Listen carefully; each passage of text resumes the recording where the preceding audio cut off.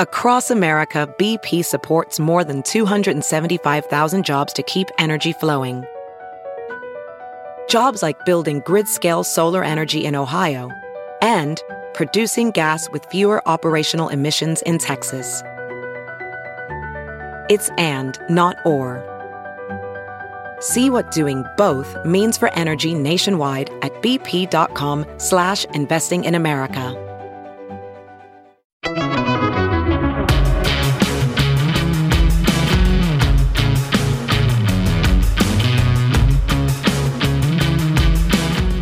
I'm Josh Hammer. Welcome back. We'll be joined shortly by Leor Sapir. Leor Sapir is a fellow at the Manhattan Institute and a prolific writer for MI's in-house journal, City Journal, on all things gender ideology, LGBT, transgender specifically related. He has become one of the foremost, most indispensable sources of reading when it comes to the transgender phenomenon, the social craze that we have seen over the past few years when it comes especially to kind of the harms of many of these surgeries, gender-affirming care, as it is too often touted as, the desecration of the Hippocratic Oath, and all of that. Leor is a PhD. He's coming at this problem, this social, cultural, and civilizational problem from a fundamentally scholarly perspective, and I cannot wait to bring him on here.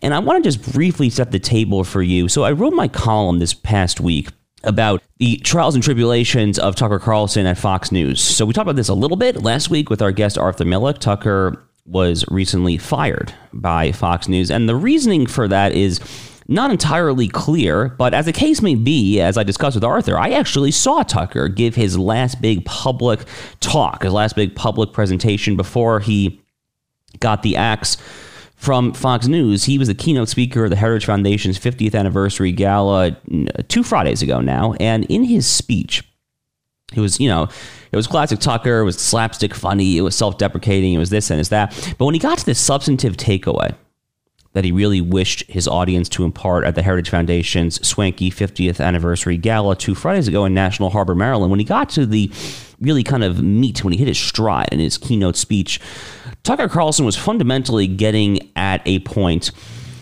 that we have tried to impart on this podcast since we launched almost a year and a half ago now, which is we are fundamentally living in a different era.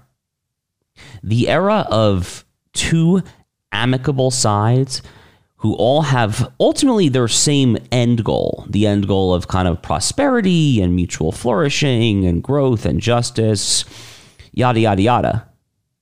The idea that we have two sides who basically want that and we just respectfully disagree on the way to get there, and as Tucker said, may the best white paper win, that is no longer descriptive of what is going on now. Rather, as Tucker said, we are engaged in a much broader civilizational struggle where we actually don't necessarily want the same outcome. We don't actually necessarily want the same end, because we are starting from what increasingly appears to be either irreconcilable or deeply, deeply, deeply at loggerheads starting points, precepts, and substantive underpinnings. What do I mean by that? Well, I mean that the left, large swaths of the cultural left, of the social justice warrior left, of the woke left, of wokeism, and multiculturalism in general, are fundamentally operating from a different theological and anthropological conception of mankind and man's relation to his fellow man, to the state, and ultimately to God himself. Really, that is what is going on here. And the transgender issue, gender-affirming care, so to speak, for minors in particular, there is no issue that more highlights and underscores that great civilizational divide. You know, on the one hand are these surgeries and this kind of broader notion that anyone can just choose his or her own gender and that you are a reprehensible bigot if you don't recognize it on the one hand, or on the other hand, whether this entire paradigm is itself a desecration of the medical profession, desecration of the human body, and ultimately desecration of God Almighty himself. How do you reconcile that? How do you square that circle? I mean, what are the actual empirical harms of these surgeries or these so-called surgeries? And how ultimately, for those of us who hope that this horrific experiment in chemical castration, genital mutilation, mastectomies on healthy teenage girls, for those of us who hope and pray that this horrific experiment comes to an end, how do we ultimately expedite, if anything, that long overdue already end to this horrific saga? Well, we're going to talk about a lot of that and more with the guest that we will bring on right after a short commercial break. So please do stay with us. We will be joined momentarily by Leor Sapir of City Journal and the Manhattan Institute. We're going to have a great conversation. Please stay with us.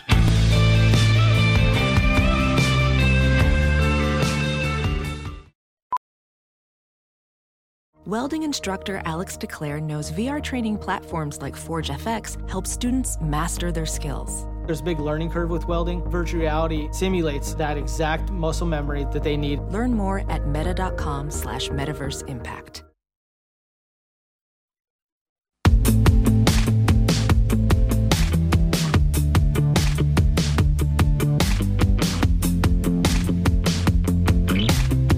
Welcome back. So as previously mentioned, we are just delighted to be joined this week by Leor Sapir. Leor is a fellow at the Manhattan Institute. He is really, just over the past couple of years, from what I've gathered, has become one of the leading voices in the fight, as I would phrase it, for civilizational sanity against the forces of civilizational arson when it comes to gender ideology, transgenderism, and all that entails. So, Leor, you really do tremendous work, and it's a thrill to have you on this week. Thank you so much for joining us.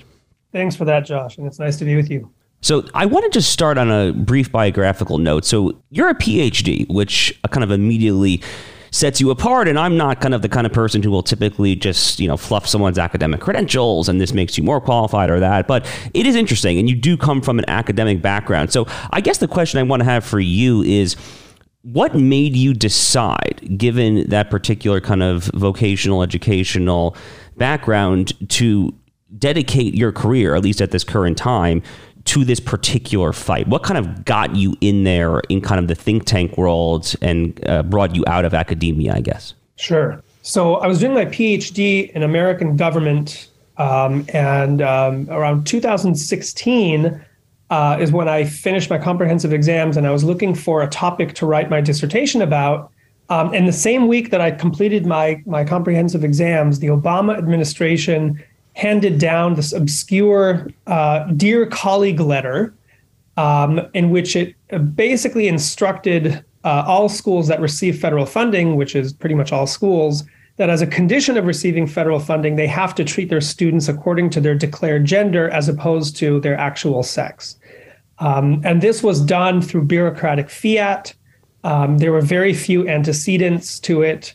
It did not follow a rigorous process of rulemaking, and it was not really a big political issue at the time. And I wanted to understand how, what this tells us about American government, and in particular, what I and my dissertation advisor were calling the civil rights state.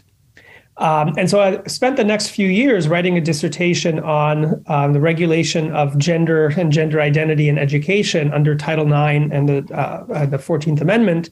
And, once you get into those issues, you very quickly see that the Office for Civil Rights and various civil rights advocacy organizations, and especially federal courts, were using medical rationales and medical justifications to change federal law and public policy on the issue of how schools are supposed to accommodate kids who reject their sex. So, once you start looking into these medical issues and you start looking at the research and what American medical organizations have said, and how we depart from our, medical authorities in other countries, it's one of these things where once you see it, you cannot look away, because it really is, I think, one of the greatest medical scandals in American history, certainly in the 21st century. And so I decided, as I was grappling with whether to leave the academy, and somebody writing on the issue of transgenderism, if you don't take the approved position, there is no future for you in the academy. I was kind of, looking over at the think tank world, and the Manhattan Institute generously agreed to publish an essay of mine that summarizes some of the insights for my dissertation on how the kind of a bad interpretation of already flawed science made its way into federal litigation. And they ended up offering me a job. And, I've been focusing a lot more on the medical side, medical issues, and how that interacts with public policy, and a little bit less on litigation and bureaucratic regulation, although that as well. Well, just to clarify one thing you said, you basically said, and I wanted to make sure I heard this correctly, that it is your stance that if you're in academia today and you subscribe to the millennia-old belief that sexual dimorphism is real, that we are man or woman, and that you don't get to basically choose your gender. I mean, that belief makes you completely verboten in the academy today. I mean, just completely verboten. I mean, outside of like a Hillsdale or a Grove City or kind of a more dissident university like that. Is that what you're saying? Yes, I think you'd find it extremely difficult to find. I'm not even talking about a tenure track job, even adjunct positions, any kind of academic positions, fellowships, outside of the very, very narrow world of kind of conservative, or maybe we should probably call them classical liberal institutions and programs. It's virtually impossible to make a career for yourself if you take disapproved position on this issue. That really just happened so quickly. I mean, that's why I wanted to clarify what I heard from you, because these trends just happen so shockingly quickly. I mean, just to kind of refresh the listeners' memories here, it was in 2012 was the first year, not to politicize it so immediately, but that was the first year that the Democratic Party's official platform espoused same-sex marriage. Of course, in 2008, Barack Obama did not run on that. By 2012, he had. And even back in 2012, the whole transgender debate was, barely kind of a twinkle in the eye. And, I guess that kind of leads me to my next question for you, Leor. So we recently published in Newsweek a nice op-ed from actually a former MI scholar, currently at AEI, my friend Max Eden. And Max briefly kind of described the history of the infamous Dr. John Money, who I think a lot of kind of the gender theorists kind of cite as one of the original leading luminaries or something along those lines. I mean, to me, his life story looks quite a bit more horrific. But can you just kind of briefly walk us through just the history? I mean, it's maybe starting with John Money, but just how it's accelerated so much in recent years as to how we got to the current playing field where this social contagion has reached the point where I think you were accurately describing as one of the greatest medical scandals and just civilizational maladies afflicting these United States. Sure. So there's a lot there, Josh. And I think if we go down the rabbit hole of John Money, we may not come out of it. So maybe I'll just say very, very briefly and very vaguely that Money's experiment ended in failure, and that experiment was to basically say, if a child with a botched circumcision, a male child with a botched circumcision, if he's raised as a girl, then gender identity is malleable in that way that he can be properly socialized as a girl and be content to be a woman in life. And that turned out not to be true, with very tragic results. But of course, later on, the failure of the experiment was interpreted as evidence that gender identity is not, in fact, as fluid as John Money had originally thought, that it cannot just be acquired socially in that way. And this belief actually underwrites, I would say, the bulk of the gender-affirming medical establishment, in as much as they believe in an innate, immutable, fixed at a very young age gender identity that once it's felt and expressed can never really be changed. And therefore, any form of intervention in the form of, for example, psychotherapy designed to help kids feel comfortable in their actual sex, or even psychotherapy designed to help kids deal with feelings of dysphoria, which are quite natural during adolescence and puberty, and for a small number of people can last a lot longer than that. That these psychotherapeutic approaches are unethical and harmful because you can never change gender identity. And of course, if you add a few additional ideological assumptions that gender identity is something that's known experientially and instinctively through a kind of an intuition, that kids can have infallible knowledge of their gender identity. I mean, you're already veering into mystical assumptions. I mean, these are not scientific assumptions. It's a faith. Right. It's a quasi-religious faith. But if you accept these axioms, these assumptions, then it's easy to see why you can very easily be led to believe that drugs and surgeries are appropriate for young kids. I totally agree with that. And I guess, to me, I think that's my first year of law school. And, they teach you in kind of formal logic that the so-called slippery slope is a quote unquote logical fallacy. But, as my friend Gladden Papin of the University of Dallas likes to point out on Twitter, it's really better understood as the iron law of the slippery slope. And to me, that's kind of one paradigm through which to kind of better try to understand the transgender phenomenon. Like I said, the same-sex marriage debate was effectively foreclosed by the Supreme Court in the unfortunate Obergefell case of 2015. And now this is kind of the next frontier in LGBT and the sexual revolution, you might say. But let's focus then on the past 5 to 10 years. What kind of events can you pinpoint, or what kind of thinkers? This thing just happened so quickly, and that's really what I have a hard time trying to figure out. Yeah, so a great deal of my doctoral work was devoted to understanding, how this happened so quickly and so seemingly out of the blue for the average citizen. So maybe a good place to start would be 2014, where Time magazine declared a transgender tipping point, if you recall. A picture of Laverne Cox on the cover. Now, of course, tipping point, I think, is a misleading term, because tipping points usually imply kind of a long history of agitation and then there's some kind of event that tips the scales. And I think that was a misleading metaphor.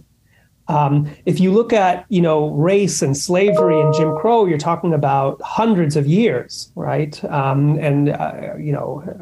400 years, let's say. If you're talking about women's rights, women's equality, you're talking about, 200, 250 years, depending on where you start the journey. Gay rights, let's say since the 1950s, with the other bookend being the Obergefell decision in 2015. So you're talking there about, 65 years around that. With transgender issues, it seems like nobody was talking about these issues prior to, the Obama administration's second term in office. And then all of a sudden it became, as Joe Biden said in 2012, and he repeated this claim in 2020, the civil rights issue of our time. How does this obscure issue that nobody is talking about or paying attention to all of a sudden become the civil rights issue of our time? The answer to that is very complicated. Part of it has to do with profound changes in our political system that have been going on really throughout the 20th century, but were supercharged after the 1960s. In particular, the rise of an administrative state, of a judicial process, an administrative process that is highly insulated from political and popular oversight. The ability of nonprofits and what are known as public interest groups to understand and manipulate, and I don't use that word in a negative sense, just manipulate either for good or for bad, but to manipulate the administrative process to achieve certain policy goals. All of these things are happening in the background over the last 50, 60 years. And without them, the transgender revolution in the United States, at least, would not have been possible. Because so much of it happened, and I can get into that in a minute, but so much of it happened through the obscure judicial and bureaucratic process, so that by the time it was presented to the public during the Obama administration's really second term in office, although it started during the first term, a lot of these policies and new cultural understandings and new bureaucratic and institutional realities were already a done deal. So let's actually take it to a quick commercial break just for timing purposes, but I want to pick it right up there. Let's kind of talk about the Obama administration, and let's really kind of get into that, because I think that's actually a fascinating place to take this conversation. So once again, we have Leor Sapir. He's a fellow with the Manhattan Institute. We're going to take it to a quick break. We'll be right back on the other side. Stay with us.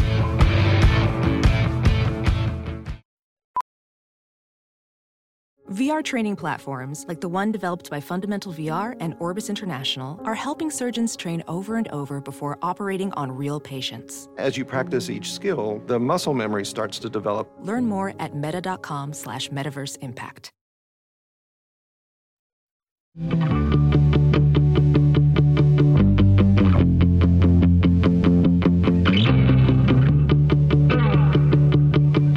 So, Leor, let's just hop right in right where we left off there. So we were about to talk about kind of the bureaucratic legwork, I think is kind of the way that you were phrasing it, that was kind of already planted before the substantive gender ideologues could then carry the torch forward. And, as a lawyer by background, someone who thinks about the administrative state a lot, this interests me profoundly. So can you just continue to unpack that a little bit, especially during the Obama administration years? Sure. So I think one misimpression that I'd like to correct is the idea that, that there was kind of a cabal of ideologues who were secretly scheming to impose a new cultural agenda on the United States. I mean, there's some truth to that, but I don't. That's not really how these types of revolutions, social revolutions, work. In the case of the transgender revolution, it was very much, I think, a series of small incremental steps that judges and bureaucrats were taking, not always understanding what it is that they were doing. And so let me kind of flesh that out a little bit. A good place to begin is in 2010, the White House held an anti-bullying summit. And this was in response to real realities on the ground. Keep in mind over the previous few years, young people had, for the first time ever, gotten their hands on an extremely powerful and dangerous combination of technologies. I'm referring to smartphones and social media. And that made that, in addition to other social trends, really exacerbated the problem of bullying and especially cyberbullying or online harassment of students in schools, making life very difficult, not just for students, but also for teachers and school administrators. And so the Obama administration responded to this with new anti-bullying initiatives. Now, in the context of these anti-bullying initiatives, they ran into a certain legal problem, which is that the Supreme Court had long said that there's strong First Amendment protections for kids, and a lot of non-physical bullying involves almost by definition speech. So there were really kind of some legal and constitutional constraints on what the Obama administration could do. And so therefore it said, look, but there's certain cases, certain types of harassment and teasing that are based on protected characteristics under our civil rights laws, and including sex and gender and sexual orientation as they interpret it. So this became the basis for the Office for Civil Rights under the Department of Education to issue a string of Dear Colleague letters, which are unilateral bureaucratic declarations, instructing schools how the Office for Civil Rights is going to interpret Title IX and try to enforce Title IX. And so in this context, OCR, in coordination with a variety of public interest advocacy groups in the LGBT advocacy world, started responding to complaints in schools and investigating those schools. And some of these complaints, if you read through them, you see that there are kind of gay kids, lesbian kids, kids who identify as transgender, that are just being harassed by their peers. And in some of these cases, the kids wanted to go into the bathrooms designated for the opposite sex, and they were teased for it, harassed by it, or the school administrators made them feel bad for wanting to use these facilities. And so the Obama administration basically said, no, as a condition of fulfilling Title IX, you have to let these kids use these bathrooms because otherwise you're engaging in harassment. So through a series of complicated steps that the federal courts and the Office for Civil Rights took one past the other, by 2015, 2016, the argument became more therapeutic. It became that these kids, as a way of treating their gender dysphoria, and keep in mind that term was added to the DSM-5 in 2013, as the only viable treatment for their gender dysphoria is social transition in school, meaning to be recognized as members of the opposite sex. So by this point, the Obama administration and the federal courts had already approved, a novel interpretation of federal law and of the terms bullying and harassment that really paved the way to the redefinition of the word sex itself. So again, it's not as if, you had a small number of ideologues just kind of imposing a new cultural revolution from the center, from behind the curtains of a bureaucratic state. I think the story is much more one of muddling through, making decisions under conditions of uncertainty where you don't really know what your decision is going to lead to. But the accumulation of all these decisions over time de facto produces one of these cultural and social revolutions. And so once that revolution came into being, it became extremely difficult for Democrats to walk it back. Because one of the things we know about the American political system is that once certain policies or rights or programs or interests are granted, it's very, very difficult to take them.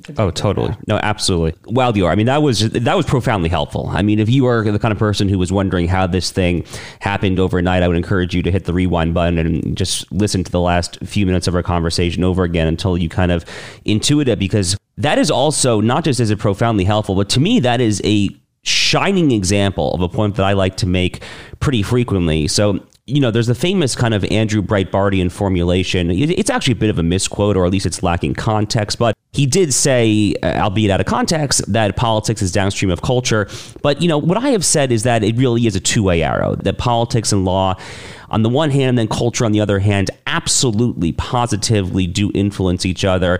There are so many examples of that. I mean, after Roe versus Wade, public opinion starts gradually shifting towards a more pro-abortion stance. Certainly, same-sex marriage polling kind of starts to really kind of escalate in favor of being in favor of it after the Obergefell decision. And what we just heard from you, I think, is yet another example as to how kind of law, or at least kind of purported law, because the lawyer in me does feel that these Dear Colleague letters certainly lack the force of law, I think would be an understatement. But anything kind of claiming or purporting to be law or operating under the color of law definitely can affect culture in this way as well. So that was really just quite helpful, I think, in kind of laying the foundation for where we are. Leor, I want to get to kind of next steps in policy and what the heck our side should do and all of that. But I do want to ask one very kind of straightforward question.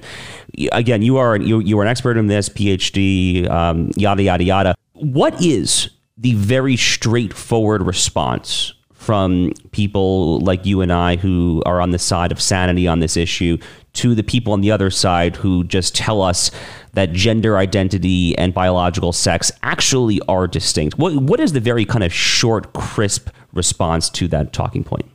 I'm not sure there is a short, crisp talking point. I think one of the reasons why this issue is so controversial and so difficult is that it genuinely is complex. That doesn't mean that it's that the answer is unclear. But it does mean that it takes a considerable amount of thinking and reasoning to arrive at a coherent and convincing answer. But what I would say is, gender identity as a concept, I think, is just doesn't have a good definition. The definitions tend to be either circular, or question begging, or rely on stereotypes. I think part of the problem here is that when, kind of mainstream liberals say gender identity or a transgender kid is being authentic or all these kinds of, cliches, what they really mean is sincere. The person is being sincere. They're not deceiving us. They're not intentionally trying to lead us astray. But of course, that's just begging the question. So what if they're being sincere? There's a lot of things that I believe sincerely that may not end up being true. So you need an argument about the value of sincerity. And to some extent, the post-1960s cultural landscape is very much a battle over how to what extent people should be allowed to express their sincerely held beliefs and convictions. But I would say that usually when you argue with people who maintain that, that sex and gender identity are distinct, if you press them a little bit, you very quickly find that what they're saying is that some people are sincerely convinced that they're not their actual biological sex. Okay, but so what? You see what I mean? That's just the first part of a much bigger debate. Like you said, I mean, gender dysphoria was an extremely broadly recognized concept in psychiatry, psychology. So it's actually less about, and thank you for the correction, it's less about kind of this stark line or lack thereof between biological sex and gender identity. It's more about how we as a society treat the condition, because, again, people have been feeling subjectively all sorts of things vis-a-vis their biological sex for hundreds, perhaps thousands of years. So that is absolutely fair. So, all right, so let's move on to what is probably my favorite part of the conversation, which is kind of public policy, law, and next steps forward. So, the current trend in the States, and, it seems like in the year 2023 that it's happening fairly rapidly. I mean, the dominoes here are falling in fairly quick succession. All these predominantly red-leaning states are passing bans on so-called gender-affirming care. for minors. So I presume that you would be supportive of those types of legislation. So why don't you kind of walk us through some of the general kind of public policy guideposts and touchstones that you think should guide legislators and elected officials who are sympathetic to your worldview and I guess my worldview on this? Sure. So, and I've testified in 2 states on behalf of these bans. I don't support every ban as written. I think some of them go a little too far, but I do support them in general. Let me try to explain why very briefly. I think that the strongest case for government regulation, especially of an area of life as sensitive and as kind of knowledge-driven as medicine, is that the professionals who are entrusted to carry out their responsibilities and are not doing so in the interest of, in this case, patient health. So, we saw, for example, in the opioid epidemic, when doctors were running OxyContin pill mills, that was a good occasion, a justified scenario for the state to step in and impose certain restrictions on how and when doctors could practice their trade. So this idea that we often hear from the other side that it's never appropriate for, as one Democrat in Utah put it to me, for legislatures to practice medicine is clearly and demonstrably false. Of course it is. Legislators can practice any of the trades, so to speak, when the occasion arises and there's a clear justification.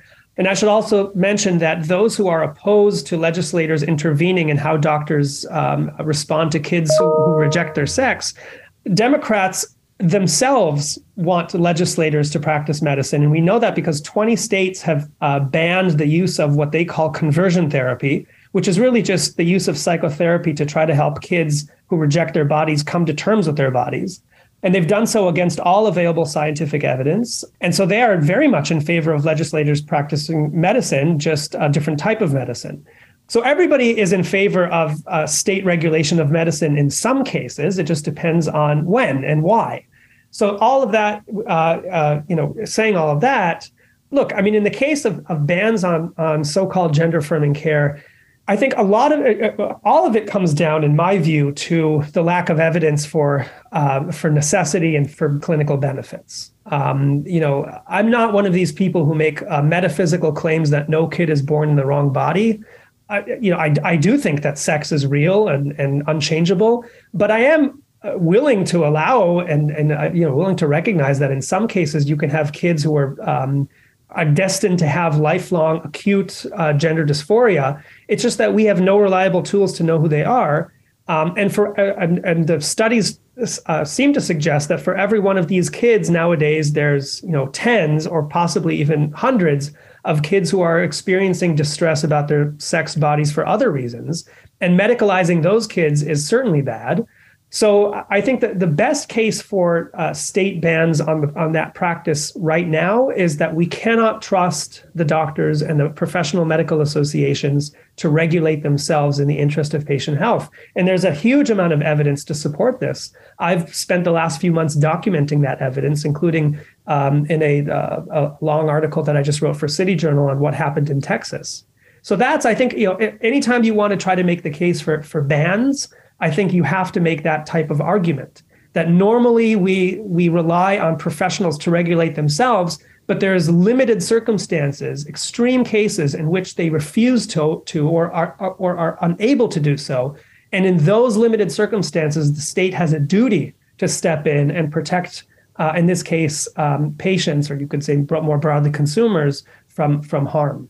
Kind of following up on that, I'd be curious for your thoughts on the child-specific framing of some of these debates. So, the way that you hear some of these contests in the political arena debated about being centered around protecting vulnerable minors, it really does kind of fundamentally, viewed from that perspective, get down to the idea of consent, that someone who's under 18 or whatever the kind of statutory age is cannot consent.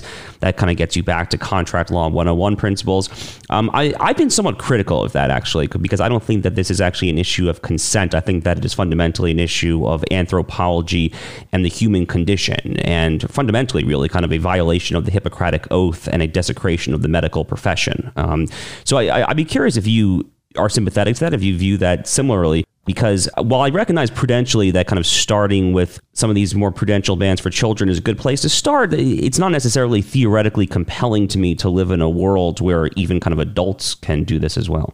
Yeah, it's a good question. Look, I think if the issue is framed as one of consent, I think it's quite obvious to most people that young children are in no position to give consent to lifelong medical treatments for a condition that is very likely to be a transient, out of which they're very likely to grow.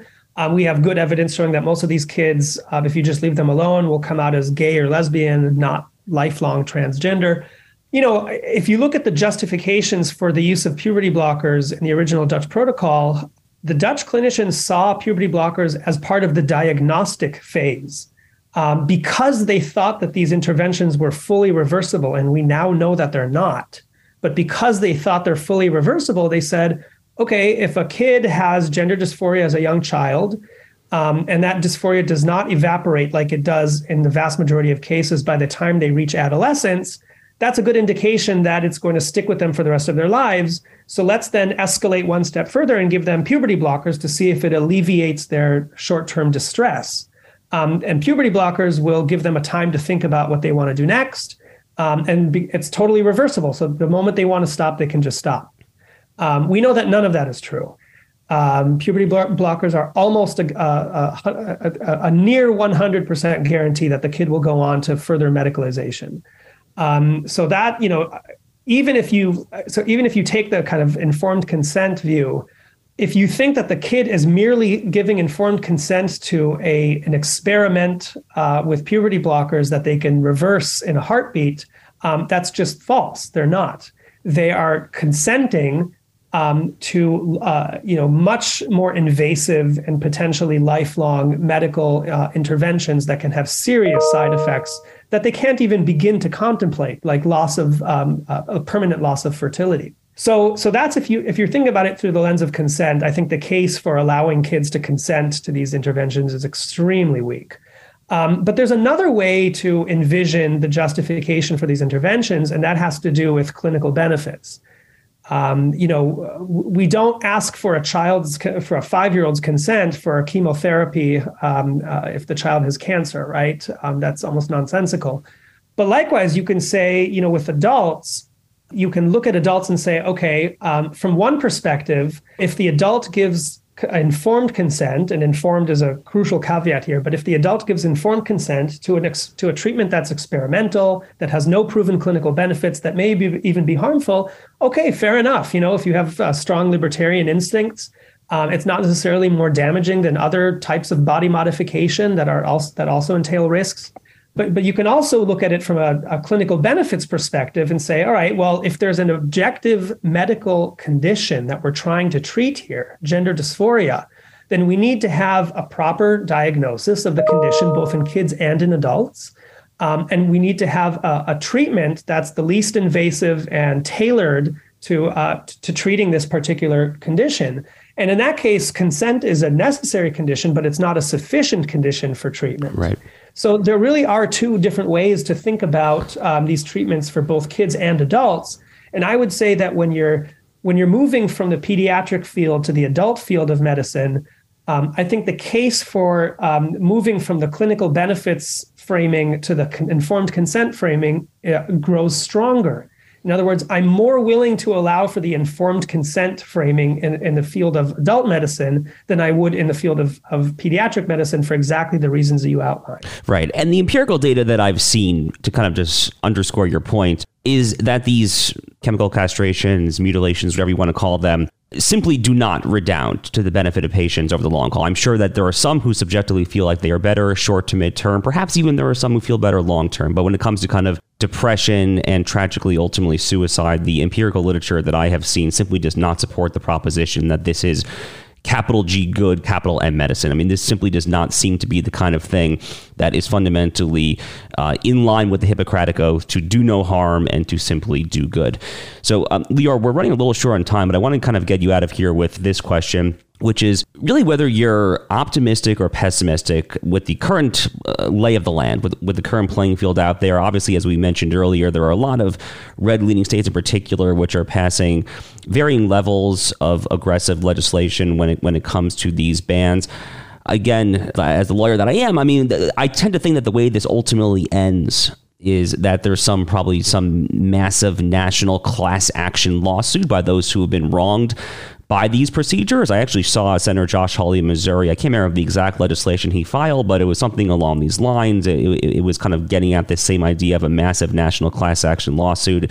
He had unveiled that bill in the aftermath of the whistleblower that we saw at Barry Weiss's publication from the Washington University in St. Louis Gender Clinic. So talk to me about that. Are you optimistic about what you see out there right now and the trend lines? And how do you think this ends if it ends?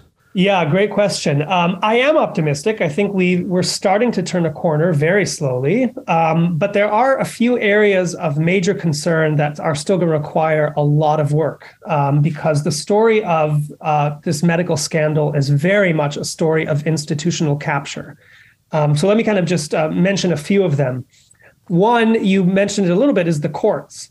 I agree that this medical scandal is very likely to end in high stakes litigation, a medical malpractice litigation that ends in settlements of millions of dollars.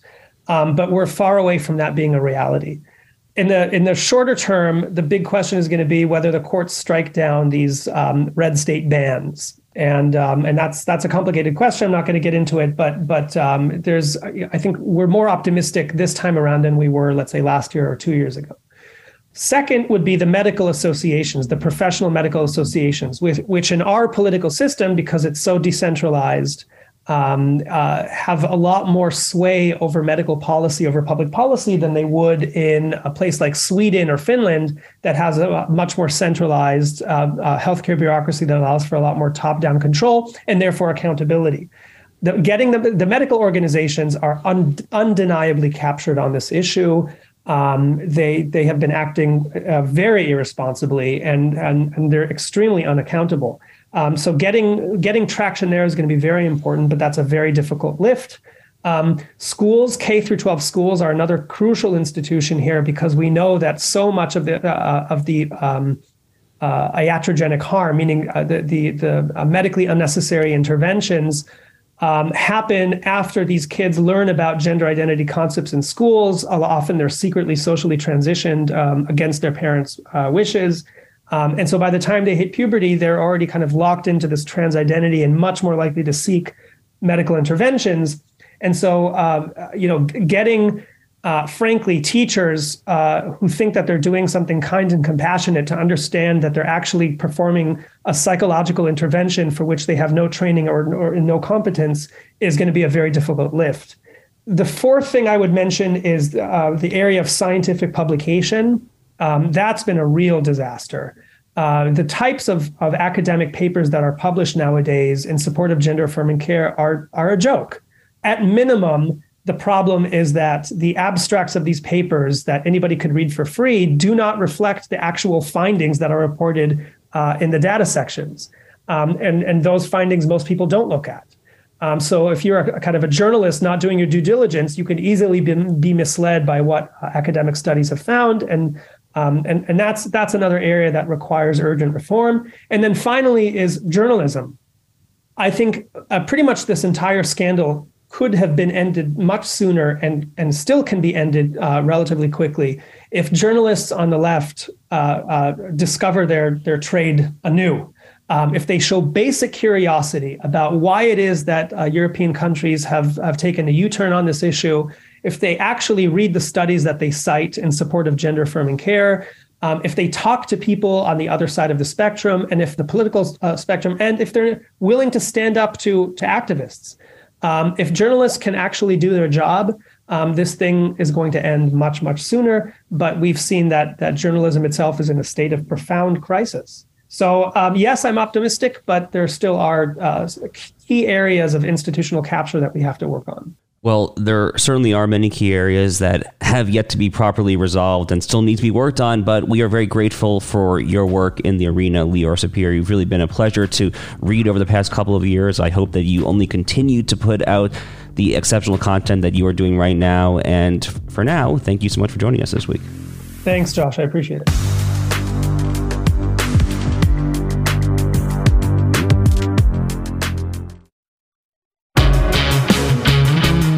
Thanks again to Leor Sapir for joining us this week. If you are not following Leor Sapir already, then what the heck are you doing? I mean, he really has become, over the past couple of years, I'm not just saying this to toot Leor's horn, he really has become indispensable reading.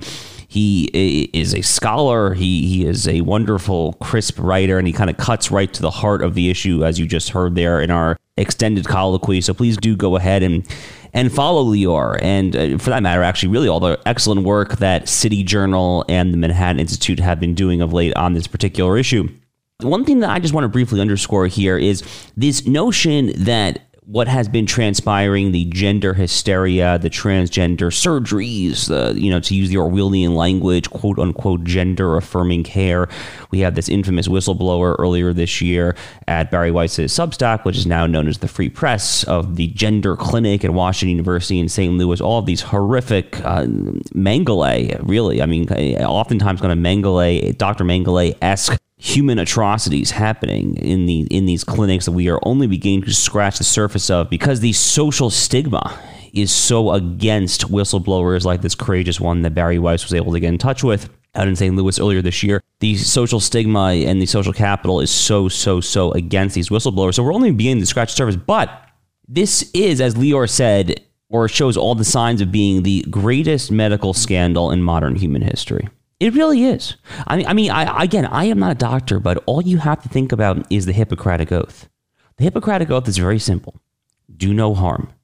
Well, where is the Hippocratic Oath in the transgender surgeries? Again, as Leor and I discussed, holding aside kind of the anthropology and the conceptions of man, can man play the role of God and choosing, hold all that aside. The raw kind of scientific empirical data when it comes to the efficacy or lack thereof of these so-called surgeries is deeply mixed at best, and at worst is affirmatively on the side of profound skepticism.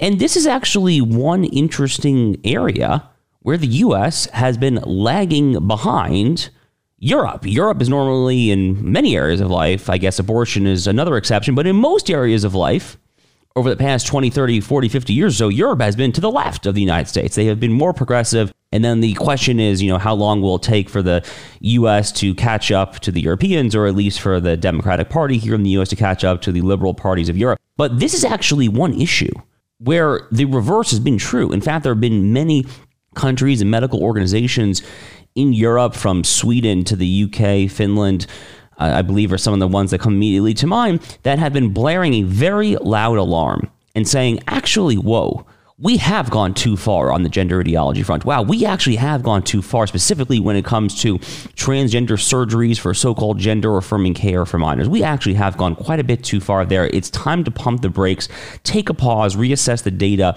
and maybe consider the possibility that we as a society, that we as a civilization in general are going way too far, way too quickly, and maybe, just maybe, this is actually not a good idea. So that was really just powerful language from Leor. I wanted to underscore the greatest medical scandal in human history, or at least in modern human history. Those are powerful words, and I do think that the preponderance of the evidence as of now certainly suggests that that is in fact the case. I continue to hold out hope that some sort of massive national class action lawsuit filed by some brave litigants, litigated by some very brave and very courageous attorneys.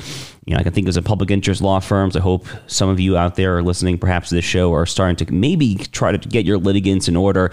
We probably are not there yet, but hopefully we'll be getting there soon, because God willing, this whole horrific experiment and this medical scandal will come to an end God willing, hopefully soon. But for now, we hope you enjoyed this conversation with Leor Sapir of the Manhattan Student City Journal. Once again, if you are not already subscribing to this program, The Josh Hammer Show, please do go ahead and subscribe on Apple Podcasts, Spotify, or wherever you get your podcasts. Leave us that 5-star review and write in your comments. We love reading them.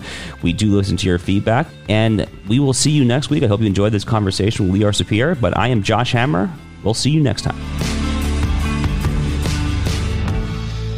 After being a staple in American media for over 90 years, Newsweek now brings you an exceptional lineup of podcasts. The Debate. They'll recognize how these policies aren't working. They'll feel the pain and they'll change their behavior. The Josh Hammer Show. Restore the principles and the political paradigms of the American founding. The Crystal Knight Show. Just because officers are black doesn't mean that the policing system still isn't inherently racist. Fast Women. Chevy's actually doing really well, and Honda's really not. Wow. It's like the opposite of most people's perception of them. It is. The Parting Shot. Every year when the new nominations are announced, I get this excited, nostalgic feeling, and it brings out that little kid in me who just loved movies. The Royal Report. Harry and Meghan's head of comms has announced they now move forward to their kind of future outside the royal family. Newsweek podcasts. New episodes drop weekly. Download or listen now at newsweek.com or wherever you get your podcasts.